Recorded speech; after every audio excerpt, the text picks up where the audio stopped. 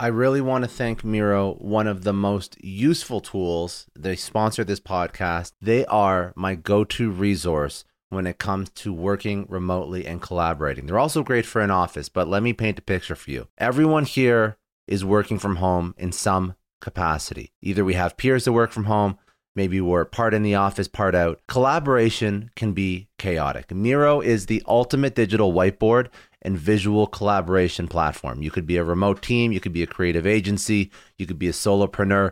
Miro allows you to brainstorm, plan, and execute seamlessly. Picture this. You're in a virtual meeting mapping out a huge project with Miro. You can drag and drop sticky notes, sketch wireframes, organize ideas all in real time. You collaborate with your team no matter where they are. This is a game changer. If you are ready to transform your workflow, you have to try Miro today. To show you how powerful it is, I created my own Miro board that you can check out at miro.com/successpod. It has a ton of resources for entrepreneurs, but it will also show you all the functionality of Miro. So go to Miro.com or go to Miro.com/successpod for a ton of resources. Try Miro today. It's going to radically change how you collaborate with your team. Welcome to Success Story, the most useful podcast in the world. I'm your host, Scott D. Clary. The Success Story podcast is part of the HubSpot Podcast Network. The HubSpot Podcast Network is the audio destination for business professionals who seek the best education and inspiration on how to start and scale a business. HubSpot Podcast Network hosts act as on-demand mentors to entrepreneurs, startups, and scale-ups through practical tips and inspirational stories. Listen, learn, and grow with the HubSpot Podcast Network at HubSpot.com/podcast network. Today, my guest is David Wachs. David is the founder and CEO of Handwrytten. It is a tool for direct mailing. You can use it for networking, you can use it for marketing, you can use it for sales, whatever it may be. I'm going to let David explain the nuances of what Handwrytten does. David is a serial entrepreneur. His first company, Sell It, he sold that off. He never had to work again. Sell It was on the Inc. fastest growing companies list. Now David's actually a contributor on Inc. as well. He has his own column. He jumped back into entrepreneurship. We're going to unpack the entrepreneurial lessons as well as his origin story and some of the things that he's learned starting multiple companies. We also go into some lessons that he's learned at Handwrytten. So why in an oversaturated market, sometimes going analog is the solution. We spoke about some myths about entrepreneurship. We spoke about some emerging trends in outbound. We also spoke about how you have to have certain mindsets as an entrepreneur and things that you can do to gear yourself, get yourself ready to build your own thing so that you don't fall into common traps that many entrepreneurs fall into. David is an incredibly talented individual, and I'm really happy I got to sit down with him and unpack some of his entrepreneurial as well as sale and technical insights. He's a very process-driven and technology and software-driven individual. He likes to build things that basically take the workload off of his shoulders, something I'm a big fan of as well. So we speak through some of his tech stack, and hopefully it'll give you some ideas for your own company. Let's jump right into it. This is David Wachs, CEO, founder of Handwrytten.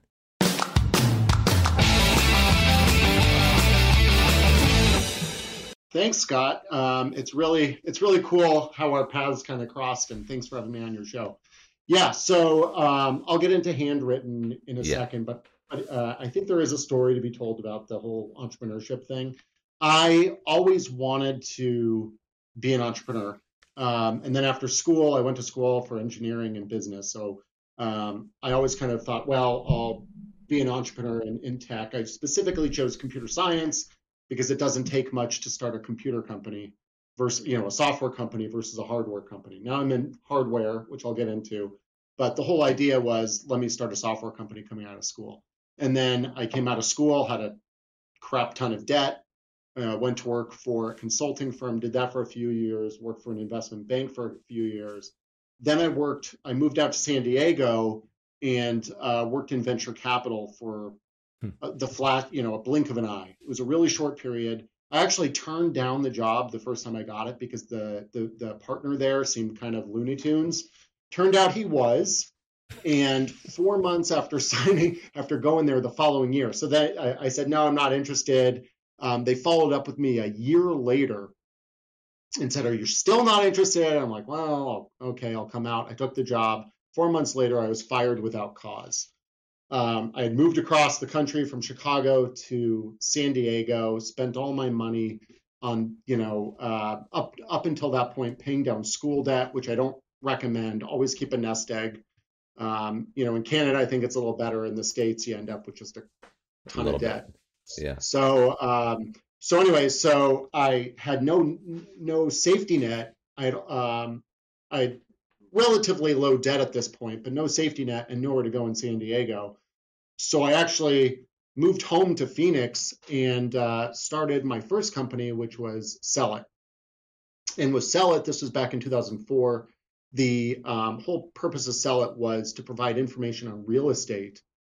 So you would drive by a house, you'd text in, you get info on the house, and then the realtor would capture a lead. We were kind of the first ones doing that. There was a product called House for Sell. Soon after starting House for Sell, I realized I wanted Sell It to be much bigger. And then we started a service called Coupon Zap, which was really for restaurants and bars to send out drink notifications. Hey, come in for half-price drinks or happy hour, whatever that is. Coupon Zap started attracting Abercrombie and Fitch and Toys R Us and Sam's Club and really, really large brands, not interested in sending out drink coupons, but come in for a sale, whatever that is. And then House for Sell, that market kind of commoditized quickly. There were a bunch of little players doing real estate. But where we took it was we started doing text for information for Marie Claire magazine, where you would see an ad in Marie Claire magazine, want information, text in, or in Fast Company, you'd want information, you text and you get info back. So we kind of turned it away from real estate, which I found to be just a bear of a business. If you want, we could talk about that. And we turned it into something that was much bigger. By the end of Sell It, we were doing over 1 million messages a day for these big brands. And then we got acquired by Hello World, which was it used to be called ePrize, based in Detroit. And then that changed its name to Hello World. And then it got acquired by Merkle, which is a big marketing automation company on the East Coast. When I left Hello World Merkle, I thought, geez, this was back in 2014. I thought, text messaging has kind of run its course. I kind of always felt that way, even when I started the company. I kind of started Sell It out of desperation, but I wanted to do something. So I thought, texting has kind of run its course. People are now inundated with thousands of text messages a day. Emails, people are getting 140 emails a day. They're spending, like the average office worker spends about a quarter of their time just managing their inbox, right? Like they're just overloaded with emails. Nobody has any time to read them anymore. And it's all just kind of becoming noise. Back in 2014, this is kind of before Slack and Teams and, all that. So it's only gotten worse since then. And when I left, I wanted to send my employees and my customers thank yous for sticking with me, helping us grow this business, that type of thing. I didn't want to send them an email. I wanted to send them a handwritten note because when I walked into my salespeople's offices, they had handwritten notes on their desks, that type of thing. So I sat down with pen and paper. I started writing these handwritten notes. And of course, my hand cramped, my writing sucked. I didn't have enough stamps, didn't have enough stationery, on and on and on. So I thought, gee, there has to be a better way. There has to be a way to scale handwritten note outreach so that it's as easy as sending an email. It'll get noticed. It's easy for me to do. And even better if we could automate it and platformize the whole thing. That's where we wanted to go with it. So very, very shortly after leaving Sell It, I started Handwrytten pretty much the next day. And now what Handwrytten is it's a software platform where you can use handwrytten.com, our iPhone app, our Android app, our integration into Salesforce.com, HubSpot, soon to be Shopify. So we have all these ways to get data in, including Zapier and Integromat, which are really big ones. Those are all ways to get the orders in. And then what we actually do is we have custom robots here in Phoenix that actually write the notes out in pen. So, and I could grab my laptop and show you around the office, but we have 115 robots currently. Each robot is custom built. I wrote the software that actually does the writing, but they all can, and you can see pictures of these on handwrytten.com or go to YouTube and see them there. But each robot holds a real pen and writes out the handwriting in the most realistic handwriting available on the market today. There's just nobody that comes close. And now we have 115 of them. So we're doing about 5,000 to 10,000 notes a day on average, for everything from realtors, again, we can't seem to escape realtors, all the way up to luxury brands, car manufacturers, car dealerships, any large sales organization. Like we do a lot with solar panel installers. Our biggest client is actually a solar panel install company that sends 15,000 notes a month to their customers. So yeah, when you kind of came across us, it's interesting because we play in the same realm as like companies like Bonjoro that do video email and stuff like that. Yeah. It's this whole notion that email is just junk at this point. And, sending somebody a text doesn't really say I care about you. But when you receive a handwritten note in the mail, it's really like, it's so unique now that what's old is new again, right? By everybody's pivoted digital, so we pivoted analog, and that really stands out. So when you're going through your mail and it's just bill, bill, bill, bill, bill, and then the last thing you see is this nice handwritten note, you save that, you open that last, and not only do you read it, which is pretty much a 99 to 100% read rate, because everybody wants to know who took the time and effort to write me this note. Often you keep it. We actually have a company, I love this example. They're a piano tuner in Pennsylvania. And they've set us up through Zapier, where after they tune your piano, it automatically sends you a thank you note saying, hey, thanks so much for allowing us the opportunity to tune your piano. You only need to get your piano tuned once a year. That's it. You don't need it every 3 months or anything. So when he's in your home a year later, that handwritten note is often still standing up on the piano. It's a folded note, so it's standing there right on the piano. A year later, is that going to happen with an email? If somebody sends you an email, are you going to print it out? Never. A text message, are you going to take a screenshot of it, print it out and stick? Never. Handwritten notes are totally unique in the durability of them. They just stick around. So we'll send out samples kits to people, and we won't hear from them for 6 months. And then they'll contact us and they'll say, I've had your kit sitting on my desk for the last 6 months looking at it, and I've finally determined it's the right time to do it. So there's this just, they have this lifetime of their own, and people really treasure them. With our service, you can obviously send gift cards and business cards and all that too, if you want to kind of make it a whole gift. But we think the handwritten note is the real gift, because what a handwritten note, and pardon me for doing all the talking here, but a handwritten note really, in this day and age, is the gift of time. Because people think it takes you a long time to write it, and nobody has any time anymore, right? Like everybody's responding to 12 emails at once, and their Slack's going off, or their Teams is going off, their email, and nobody can sit down to focus and concentrate to write a handwritten note. So when you receive one, you realize time went into it, and that's the gift that you're receiving. No, well, I'm going to be quite honest. You knocked off a whole bunch of points that I wanted to go into anyways. So I really appreciate that. Yeah, no, it's good. I want to also just highlight, if people do check this out, and at the end of every show we do talk about like links and whatnot, but it's handwritten with a Y, not an I. So if you're trying to just Google handwritten, you're probably not going to find their company the traditional way it's spelled. So make sure that you hit it with an I. But so my question is, you've discovered, hindsight is 2020. Everything's working out now. But when you first started this business, yes, you're writing those by hand. It's a nice thing to do, but almost everybody would say, who hasn't needed that level of authenticity. Real estate agents, I get it from them all the time. But I work in B2B. That's how I discovered a use for your tool. That's actually how we connected.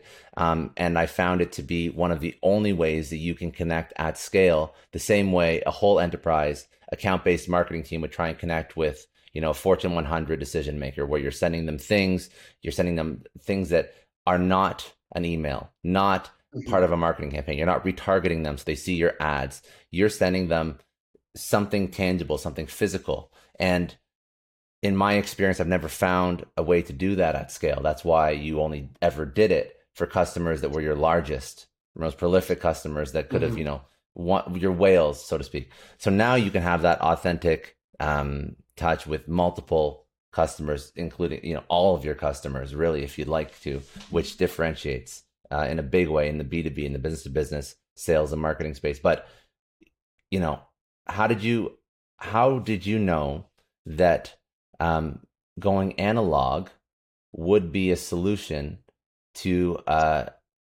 this oversaturation of digital, email, text, messages on LinkedIn?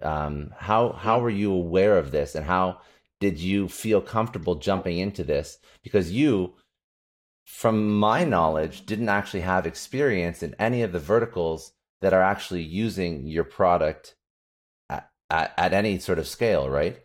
So I'm curious Right. what your mindset was like when you did this. It was truly just something that I wanted to use at the moment.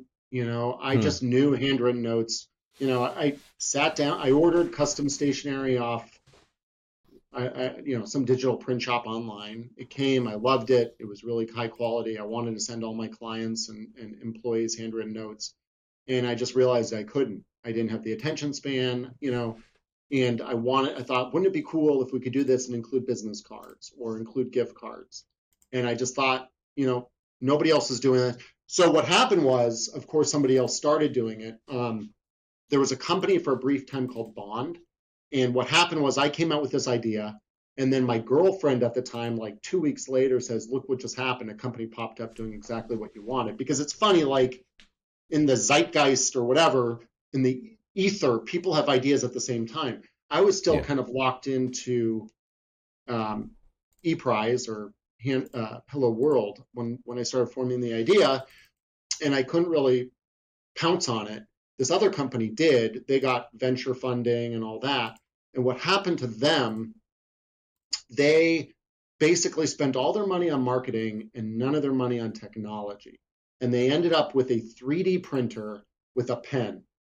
And the way a 3D printer works is it moves X, Y, and Z. It can Hmm. move up, down, left, right. And so you can get it to write. We could talk about inertial mass. It moves fast with this heavy gantry, so it creates very jittery writing. And they got around that with a felt tip pen so that you could kind of cover up all the jitters. But they got this thing to write, but what they did not get it to do was paper feed. So we spent years and years. We came out, we started with the same off the shelf robot that they were using, which is crap. Then they moved to 3D printers, and we moved to developing our own actual handwriting robot. So we were on a much slower path. They built a ton of these 3D printers holding pens. And when you do that, what you end up with is a room of people walking around changing every page.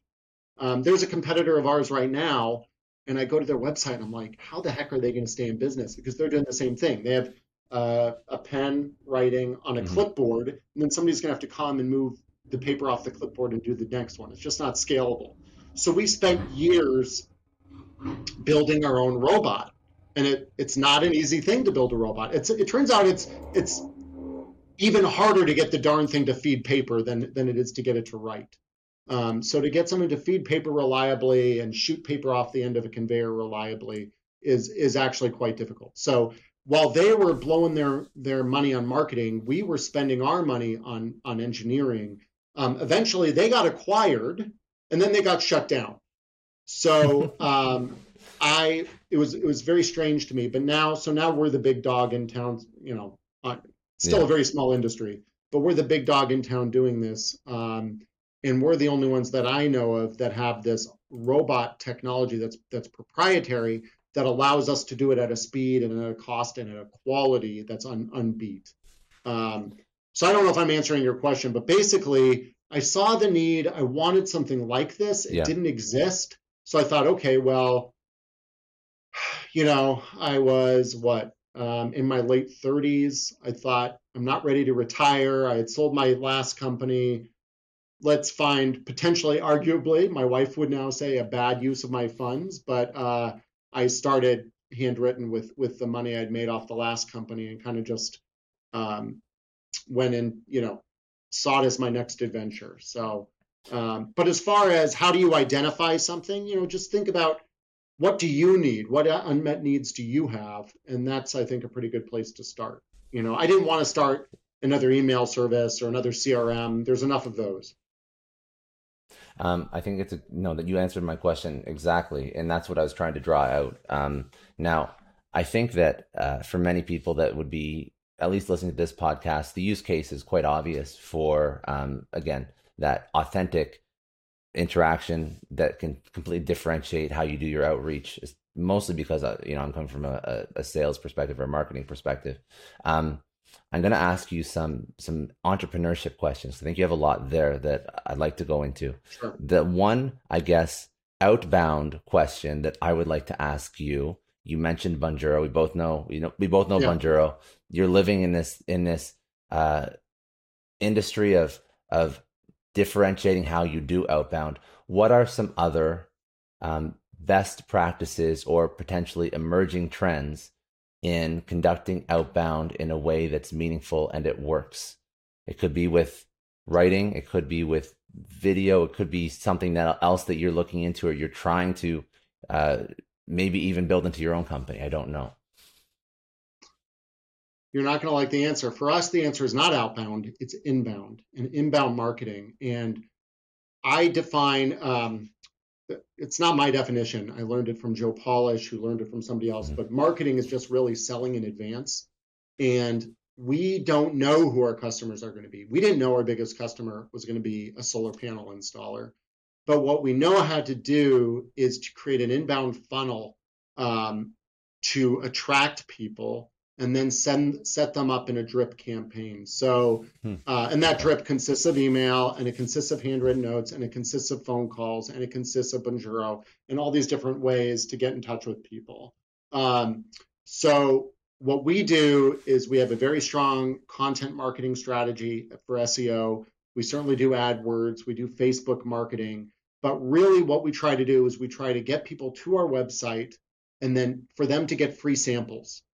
Free samples is our lure. So always have something of value, whether that's a white paper. Don't just have a contact form. If you have a contact form, good luck. Somebody may or may not use that.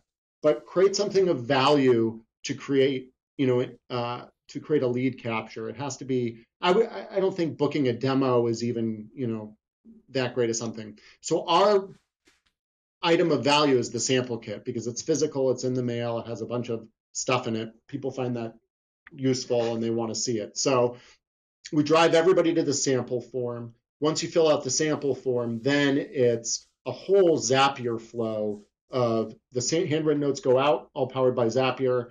You're assigned in our Pipedrive CRM system. We've created custom code that round robins and assigns those to individual sales reps. It puts out a Teams notification saying, so we've created this whole flow to really track that lead from start to finish. I think that for us has really been a game changer, just creating this inbound marketing lead machine really based off samples requests.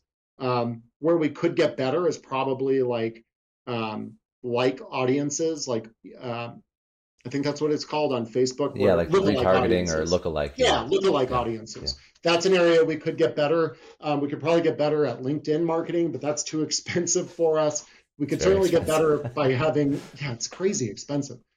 We could get better at having like webinars and stuff like that. That would be an area of growth, kind of like what Bonjoro's doing.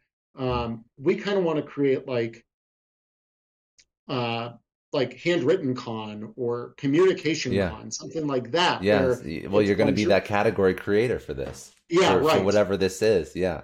Yeah. Handwritten Note Con. I don't know, but really have kind of a community around it that's about handwritten notes and alternative ways to reach out, like Bonjoro and whatever else to kind of round out what you're doing.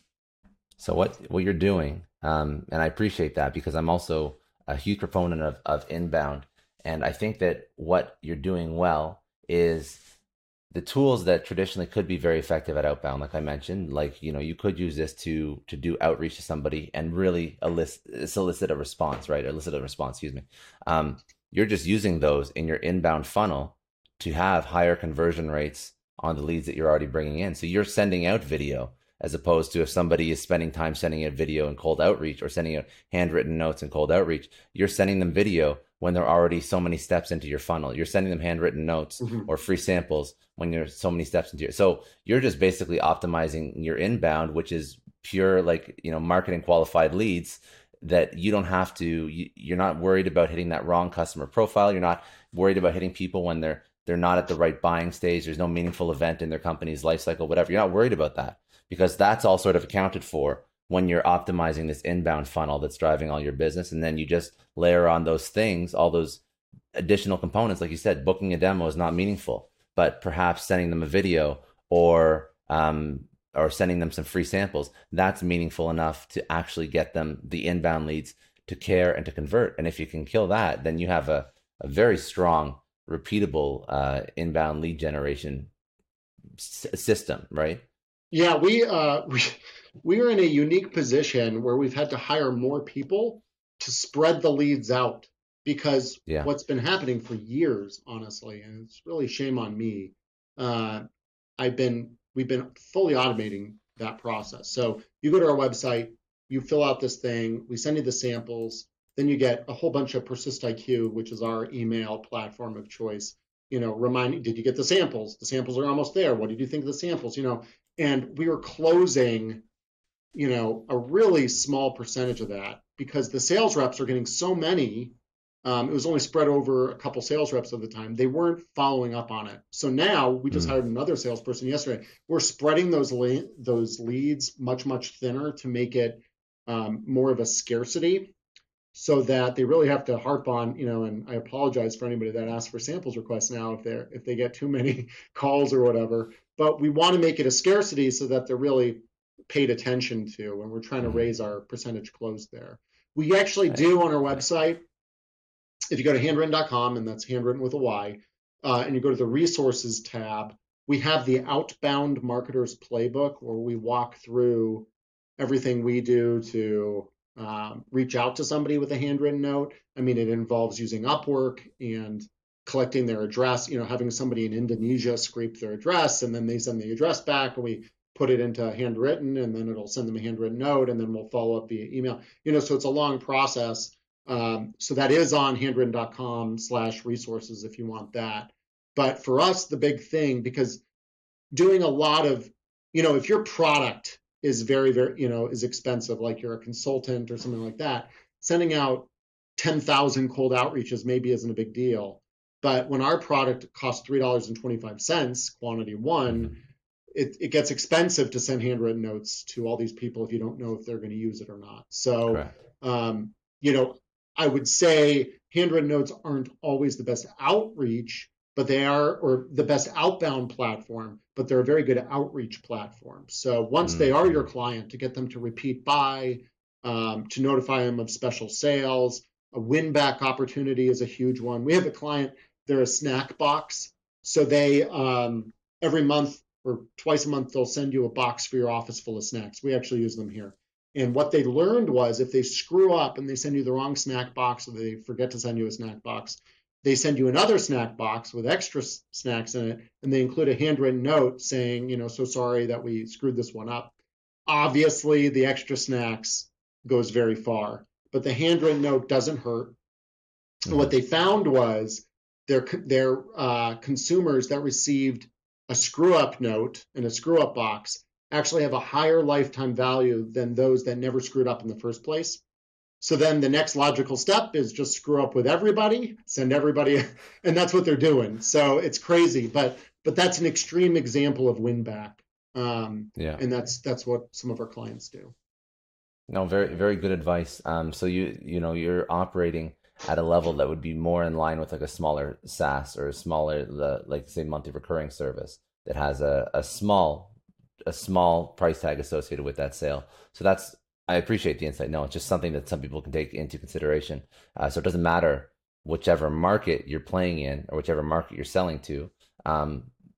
If it is enterprise or a high ticket item, maybe you can do outbound. But if it's too expensive, then just like you said, build it into part of your inbound funnel. And it still is something that's going to differentiate your company so much more than just sending them that 6 email asking them if they want to book a demo yet, or if they want to come to a webinar, or just a reminder, here's the link to download your white paper. It's again just as impactful, right? Just used in an inbound funnel instead. Okay, so a couple very, very helpful. Thank you. So questions about lessons building companies, because a lot of individuals on this show, they are entrepreneurs, they've built companies, have had failures, have had successes. So what are some lessons that you've learned building perhaps Handwrytten, or even Sell It? What are best practices for building companies that you perhaps didn't realize when you first started? I just want to take a second and thank the sponsor of today's episode, HubSpot. HubSpot is the CRM platform that is easy to implement and is even easier to get your team to adopt. And ask anybody that's implemented new technology in a company, the biggest issue is not finding it or buying it. It's getting your team and your company to actually use it and adopt it. And when it's a piece like a CRM, one of the most critical pieces of your business infrastructure and your tech stack, if people don't adopt it and use it, that means you're getting incomplete data, you're getting missing data, you're getting garbage data. It could impact quite literally everybody in your company, as well as it could negatively impact your customers and your revenue. So how does HubSpot solve for this with their CRM platform? There's 2 components that they focus on that allow for organizational wide adoption. This is the contact timeline as well as the mobile app. So the contact timeline gives a historical context for all of the data that is associated with a certain contact in the CRM. That means that anybody across the organization can see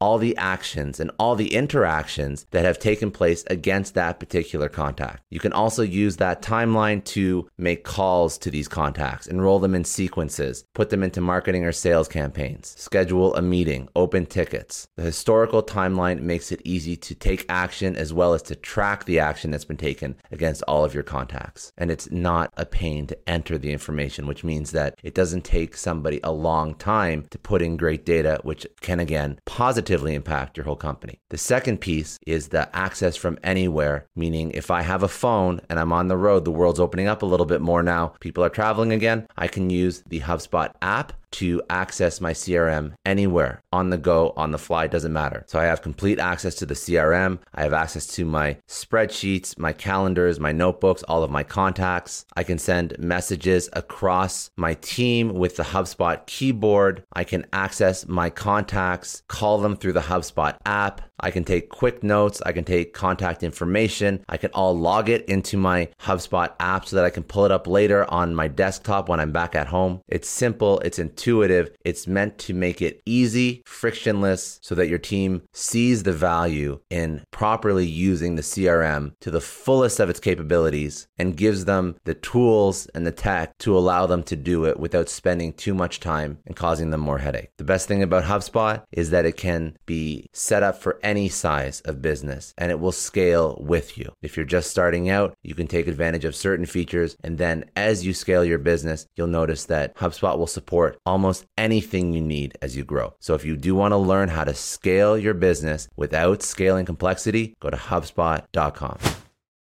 Yeah. So obviously don't be afraid to pivot. That would be, which I is pretty obvious, but with Sell It, pivoting out of real estate and into Abercrombie and Fitch and that type of thing was a big change. For Handwrytten, what it was is we kind of switched our whole focus, and it was always, I always wanted to be business focused, but when we started this, the tagline was quality cards, your words, and pen and ink, because it was much more consumer focused with these bespoke letterpress cards and everything like that. Now it's quality cards, your words and pen and ink. We want to put the words and pen and ink front and center, and it's more business. You can go on our website, create your own card with your logo on it. So it's nice, but it's not letterpress. So we've pivoted there slightly. A long time ago, I had the opportunity to do dinner. This is always the humble brag. I did dinner with Conan O'Brien. And what he said was always get in over your head. And that is like the advice that I've taken with me for 20 years. You can't grow if you don't if you don't try to overextend yourself and do things that you didn't think was possible. So that's been something I've thought about for the last 20 some odd years, and I think it's universally applicable. Other things, making sure, and I think it's gotten even worse today from a generation perspective. Worse, better, whatever, how you look at this. From a generational perspective, people are very sensitive now. And I think a lot of this is COVID too, but being very cognizant of your team, the happiness of your team.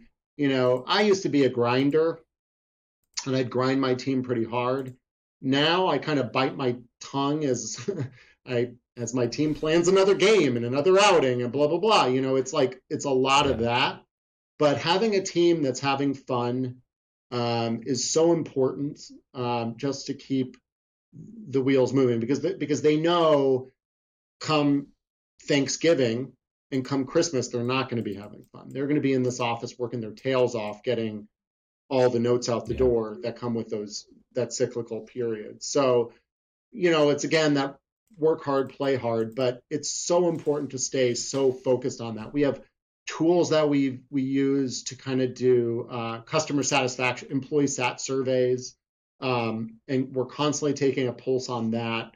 When I sold my last company, the owners did like a whole survey on me with my employees, and most people really liked me rather, and I'm friends with a lot of them to this day, and they reach out to me on LinkedIn saying, you changed my life, you help focus me in a career path.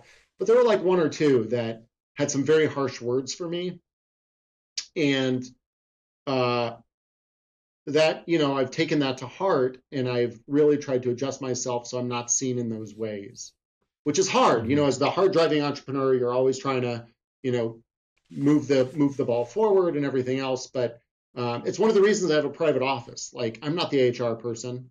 I'm not a salesperson always on the phone. I mean, I am on podcasts and stuff, so it does make sense for me to have an office. But one of the reasons I have an office is because I know my energy impacts people, and so I'm trying to protect them from that energy. So that's one thing I've learned, is that I need to be very, very cognizant of my face, because everybody's face is public property, right? Like, when you walk into a space, people see it and they get positive or negative energy based off that public property. So as the head of the company, you have to be especially cognizant of that. And so I always try to come in, do a lap around the office, try to be super bubbly David Wachs, even though inside I want to, maybe I'm not so bubbly. There's a million stressors. Yeah. There's a million things that are on your mind. Yeah. Yeah. So that's a real big one. Getting real technical, and, feel free to tell me to shut up.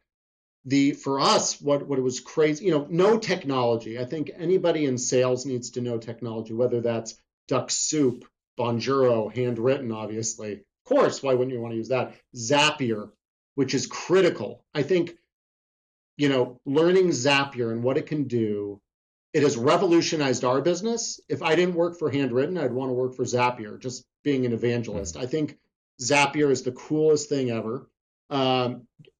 Being in any job these days, you have to have a tech inclination and understand the tools that can make you a more effective salesperson. Because coming in, knocking on somebody's door, calling somebody over and over again, that's not how people interact anymore. So you have to have you have to know how your customer wants to interact. So learning about technology. And for us, what that meant was learning about additive and subtractive manufacturing, because now we're building these robots. When we started, they were all made out of metal, and then I brought in people that taught me how to 3D print them, and then we went too far in 3D printing, and now we 3D print, we laser cut. And I mean, I could just talk to you about modern manufacturing techniques for all day long, and that was out of my comfort zone. You went into it. You figured it out. You figured it out. You figured it out. I love surrounding myself with people with the figure it out gene, as I call it. My director of operations, if you at first glance, you might not go, wow, that person looks like they have the figure it out gene. She probably has the figure it out gene more than anybody else I've ever met. And trying to find those people that have that figure out gene and put them to work on your team, it's like the greatest thing. You don't need to, it's great to have smart people on your team, but a lot of smart people will give up if they don't figure it out right away. But if you have somebody that just will not quit, those are the best people to have on your team. And I'm super lucky to have those people on the team. No, good, very, very good lessons. And I think that the figure it out people, I've heard it called different things, but whatever that person is, I think that's probably the most important asset to a startup to truly be successful. Okay, a couple more, just I guess one more startup question, and then a couple rapid fire questions. Mindset of an entrepreneur. You've done this for a while now. If somebody wants to start their own thing, what type of mindset should they have, or what do they have to set themselves up for, or try new skills they have to potentially build into their persona? Yeah, so I'd recommend everybody read the book if you haven't already. And I know there's a lot of business books out there. This one is very thin, easy to read, called The E-Myth by Michael Gerber. Have you read that one? I haven't actually. That's one to add, because I haven't read that one yet. It's an easy book, and what I like is it's very practical. But the E-Myth, E stands for entrepreneur, not like email or not electronic. But the E-Myth talks about how you have to, when you become an entrepreneur, you have to. An entrepreneur gets into the business because often they get into the business because they like doing the thing. But as the entrepreneur, your job is not to do the thing. Your job is to build the company that does the thing. So you want to work on the business, not in the business. So, day one of starting your company, you're going to be working every day in the business. If you're starting a pie company, which is the example in the book, every day you're going to be baking pies. Probably the worst thing you can do in that business is bake pies. I'm guilty of it too. I still program the robots sometimes. I've hired everybody else, but programming the robots is my baby. And I should not be doing that. The CEO should not be debugging robot issues. So it's really about, how do you separate yourself from the day-to-day? How do you define your business as a franchise, even if you don't plan on franchising it? So what I mean by that is creating a book of roles. And we're currently doing this at Handwrytten. Just, what is the job description for robot operator? What is the job description for head of operations? What is it, and having everything clearly defined there. And then also having everybody in place to do those jobs. So you as the entrepreneur are running around doing podcasts, doing the big thinking that you can't do if you're debugging robot issues or handling, like I was until like 4 months ago, doing the bookkeeping. You can't do it. So I need to swallow my own advice. And I just recently, after 7 years of doing Handwrytten, it's super tough. And, you're budget constrained, and, budget constrained is the big one. Well, I have $2 to spend. Do I want to spend it on hiring a bookkeeper, or do I want to spend it on another Google ad that'll get me another client, So, but you have to make those investments and create the team so you can scale much faster. And that's what we're really working on now, is working on the business and not in. And my goal is to do nothing. When somebody asks me, what are you doing? All these people, my goal is to do nothing, because when you do nothing, that gives you time to think about stuff and actually do the heavy thinking, as opposed to the grunt work of sales, finance, robot debugging, etc. And that's as an entrepreneur, that doing nothing and that pursuing a vision is the most important thing, because an entrepreneur that is in the weeds, in the day-to-day, you can't have a vision. You'll never get it. You may have it, but you'll never get any closer to it, right? So exactly. Okay, let's see. Let's do a couple rapid fire ones. This is really good. I appreciate this. Okay, so a myth about entrepreneurship that you want to debunk. It's not an overnight success. I think a lot of people are, they see Silicon Valley and they think, everything's popping up overnight and everybody's $1 billion company overnight. those are the exceptions rather than the rule. Most businesses don't ever get venture financing, let alone that overnight success factor. So, minimum of 2 years of grinding it out, more like 3-4 years probably. Sell It, my last company, did a 2-year ramp, which was good because I was broke and I couldn't afford to keep it going much longer than that. Handwrytten took 4 years. Luckily, I could afford to stick with it, but you really have to stick with something. And things typically aren't overnight successes. It takes a lot of grit, and you have to have a real motor to get through it all. Good. One lesson that you would tell your younger self? Same thing. Stick with it. Especially with Sell It. Just stick with it, because I'd be complaining to everybody, is this worth it? Is this going to happen? Blah, blah, blah. And just really stick with it. The other thing is start as soon as possible. Because if I were to start this journey today, a little bit of a silly term, but if I were to go and become an entrepreneur today, it would never happen. Right now I have 2 kids, I've got a wife, I've got commitments left and right. So, start as young as you can. There's no better day than today to start your next venture. What would be, outside of that one book that you mentioned, a resource, podcast, person that you would recommend somebody go check out?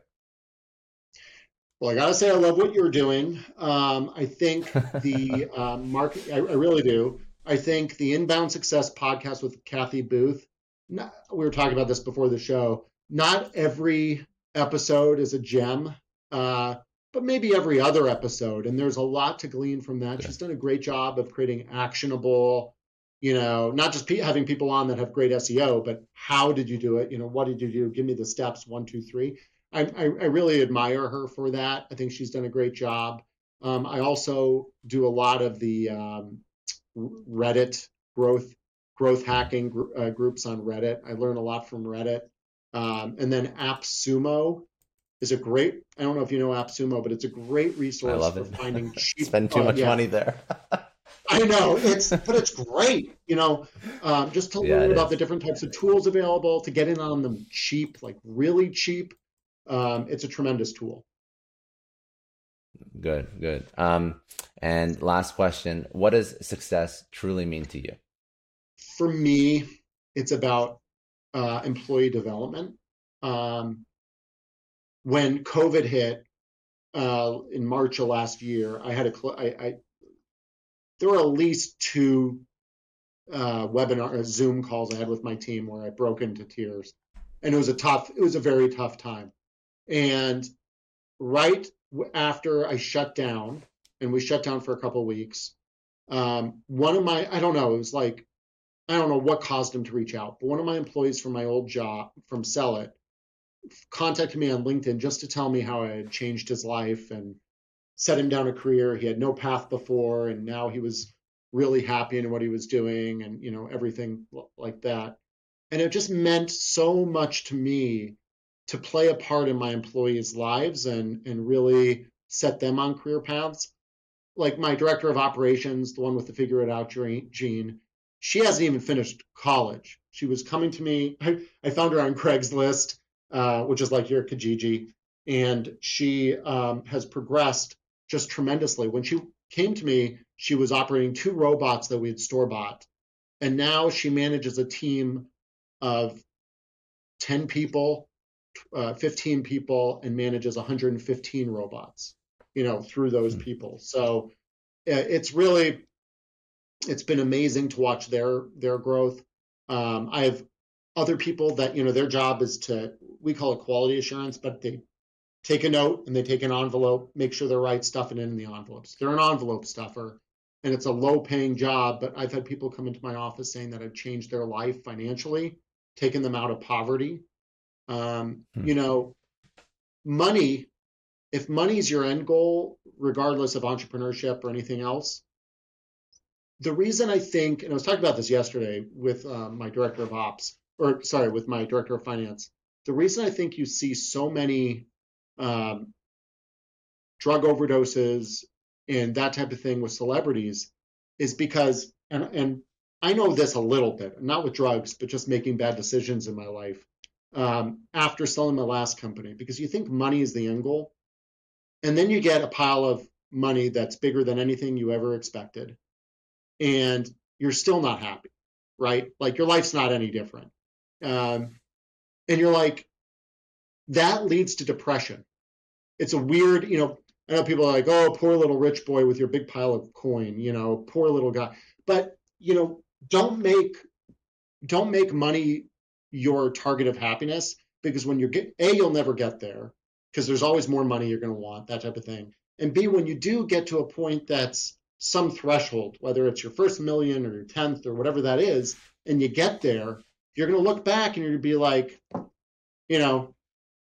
same people surrounding me that don't make me happy, or, whatever that is, you're not going to be happy. It's the money does not make you happy. You're going to look around, you're going to think it's just the same crap going on. So you got to figure out what is going to make you happy and do that, whether that's employee development or whatever else. But money in itself, I think, has led a lot of people to depression at the end of the day. That's good. That's good life advice. I didn't expect that to come out. That was a good answer to a question, though. That was a very good answer.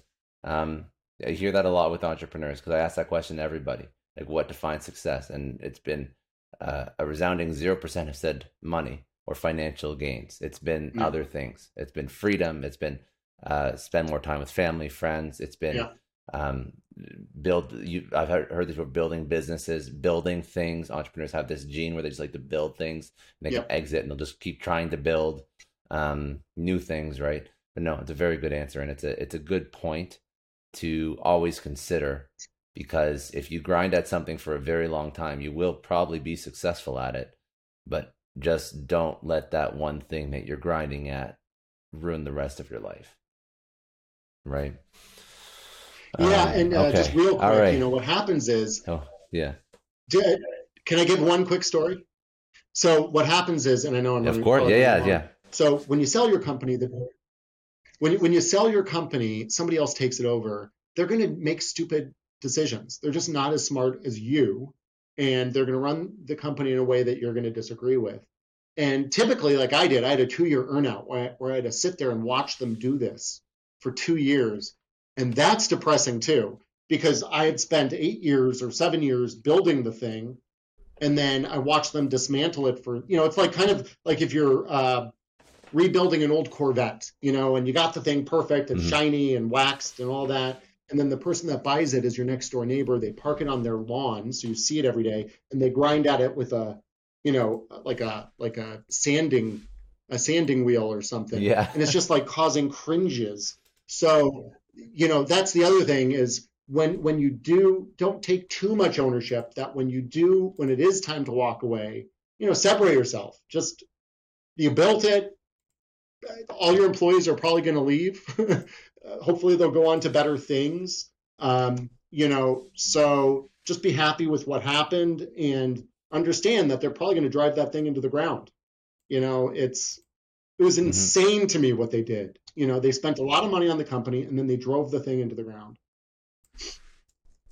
And yeah, it's just you just can't place that much value in something that is monetary. And even if you built it up, it's just, it's part of the game. If you're going to sell it, you're going to cash out. You just have to, I think it's actually probably even more important just to move on, but expect that. Expect these huge emotional things that are going to come your way whenever you have this level of success or whatever in your life.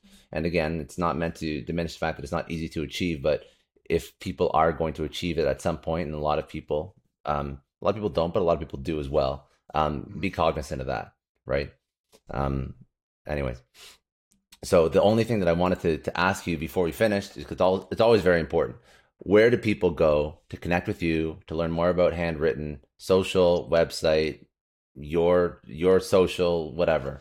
Sure. Yeah. I mean, honestly, the best place to go is handwrytten.com, handwrytten.com. Get those samples. You can always opt out of the emails when they start coming in.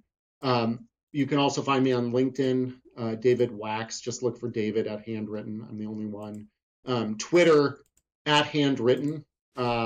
I personally don't tweet too much. I'll retweet stuff that Handwrytten tweets, but at Handwrytten is a great place too. But we're on all, Facebook and Instagram and all the rest. Very good. Very good. All right. That's all I got. Scott, That's it. Thank you.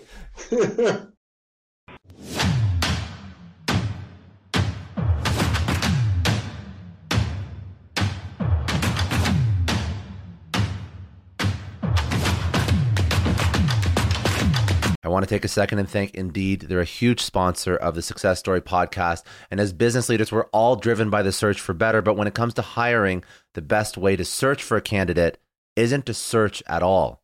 It's to match with Indeed. Now, if you need to hire, you need Indeed. Indeed is your matching and hiring platform with over 350 million global monthly visitors, according to Indeed data, and a matching engine that helps you find quality candidates fast. And Indeed doesn't just help you hire faster. 93% of employers agree Indeed delivers the highest quality matches compared to other job sites, according to a recent Indeed survey. You need to ditch the busy work. You need to use Indeed for scheduling, screening, and messaging so you can connect with candidates faster. All the tools you need are in one spot. Join more than 3.5 million businesses worldwide that use Indeed to hire great talent fast. And listeners of the show will get a $75 sponsored job credit to get your jobs more visibility at Indeed.com/Clary. Just go to Indeed.com/Clary right now and support our show by saying you heard about Indeed on this podcast. Indeed.com/Clary. Terms and conditions apply. If you need to hire, you need Indeed. This episode is brought to you by NetSuite. Now, as a business owner, I always remember when my company hits a growth spurt. It's great, but then you realize that things start to break. Things are taking 3 times as long. Manual processes start to bury your team in paperwork and admin, and you really don't have one reliable source of data or truth to understand how healthy your business is. If this sounds familiar, you have to know 3 numbers. 37,000, that's how many businesses have upgraded to NetSuite, the #1 cloud financial system. 25, NetSuite turns 25 this year. That's 25 years streamlining accounting, inventory, HR, and more for growing companies.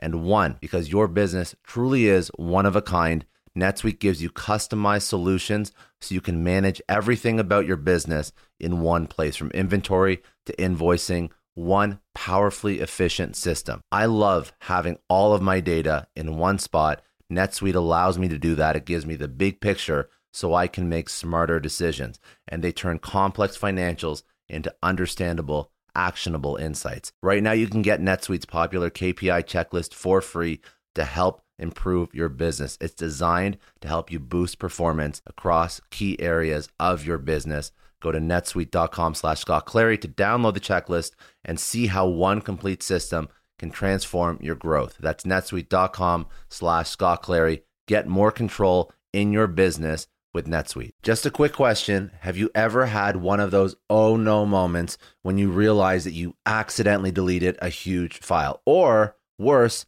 your whole computer dies. I know I have. It's happened to me a lot, but don't sweat it. The sponsor of today's episode, Backblaze, they have your back. It is unlimited backups for all your Macs, your PCs, or even your whole company, and it's really affordable, under $100 a year. If you're running a business, they take the stress out of protecting everyone's data. If you need more bells and whistles for compliance, so on and so forth, they have enterprise options too. Honestly, losing data sucks, but Backblaze makes getting it back easy. They have restored billions of files. They offer tons of restore options, including rapid recovery in an event of data loss or ransomware, and you can access your backed up data from everywhere and anywhere in the world using their web app, iOS, or Android apps. It's been recommended by the New York Times, Inc., Macworld, PC World, LifeWire, Wired, Tom's Guide, 9 to 5 Mac, and tons more. And best, you can try it fully featured with no risk at backblaze.com/story. They set up that link for all Success Story podcast listeners. That is a no-risk, free trial at backblaze.com/story. Seriously, back up your stuff. I don't know about you, but the idea of being harassed, scammed, or even worse, all because somebody found my personal information online, that's terrifying. Our political opinions, our addresses, even stuff about our families, it's out there for anyone to grab. And did you know that data brokers are allowed to sell information on over 98% of Americans? It's scary stuff. That's why I've partnered with Delete Me. I personally use Delete Me. They're a big friend of the podcast because I put myself out there online. So safety privacy is a huge concern. It's really scary how easy it is to find someone's details and information, but Delete Me creates a layer of protection that we all need. You tell Delete Me what you want gone, and they make it disappear from those sketchy data broker sites. And Delete Me doesn't stop. They constantly monitor the web to keep your information off those lists. It's like having a privacy watchdog that never sleeps. You need to take control of your data and keep your private life private by signing up for Delete Me. They're giving a special discount for all Success Story podcast listeners. Get 20% off your Delete Me plan when you go to joindeleteme.com/success and use promo code success at checkout. The only way to get 20% off is to go to joindeleteme.com/success and enter code success at checkout. joindeleteme.com/success. I want to thank Belay for sponsoring today's episode. They provide solutions that all of us need. They help us get back more of our time because time is the most precious resource. A lot of you listening are business leaders, entrepreneurs. You know that if you spend your time incorrectly, it can make or break your business, your personal, professional relationships. It can completely sidetrack you and stop you from reaching your goals. So I'm going to ask you, are you protecting your time? How much of your day is eaten up by tasks that could have been done by someone else? Wouldn't you rather spend your time on things that truly matter? The answer should be yes, because you have to move the needle on whatever it is you're trying to build. That's where Belay comes in. They are the nation's largest pool of exceptional US-based talent. Belay offers flexible staffing solutions to free you up. Need a virtual assistant to conquer those pesky administrative tasks, or maybe an accounting professional to really keep your finances in order? Belay can help with all that and way more. Their personalized matching process saves you the headache of hiring by finding the perfect match for your needs in as little as a week. Focus on what matters the most with the help from Belay. Text SUCCESS, that's SUCCESS, to 55123 to learn more and get started.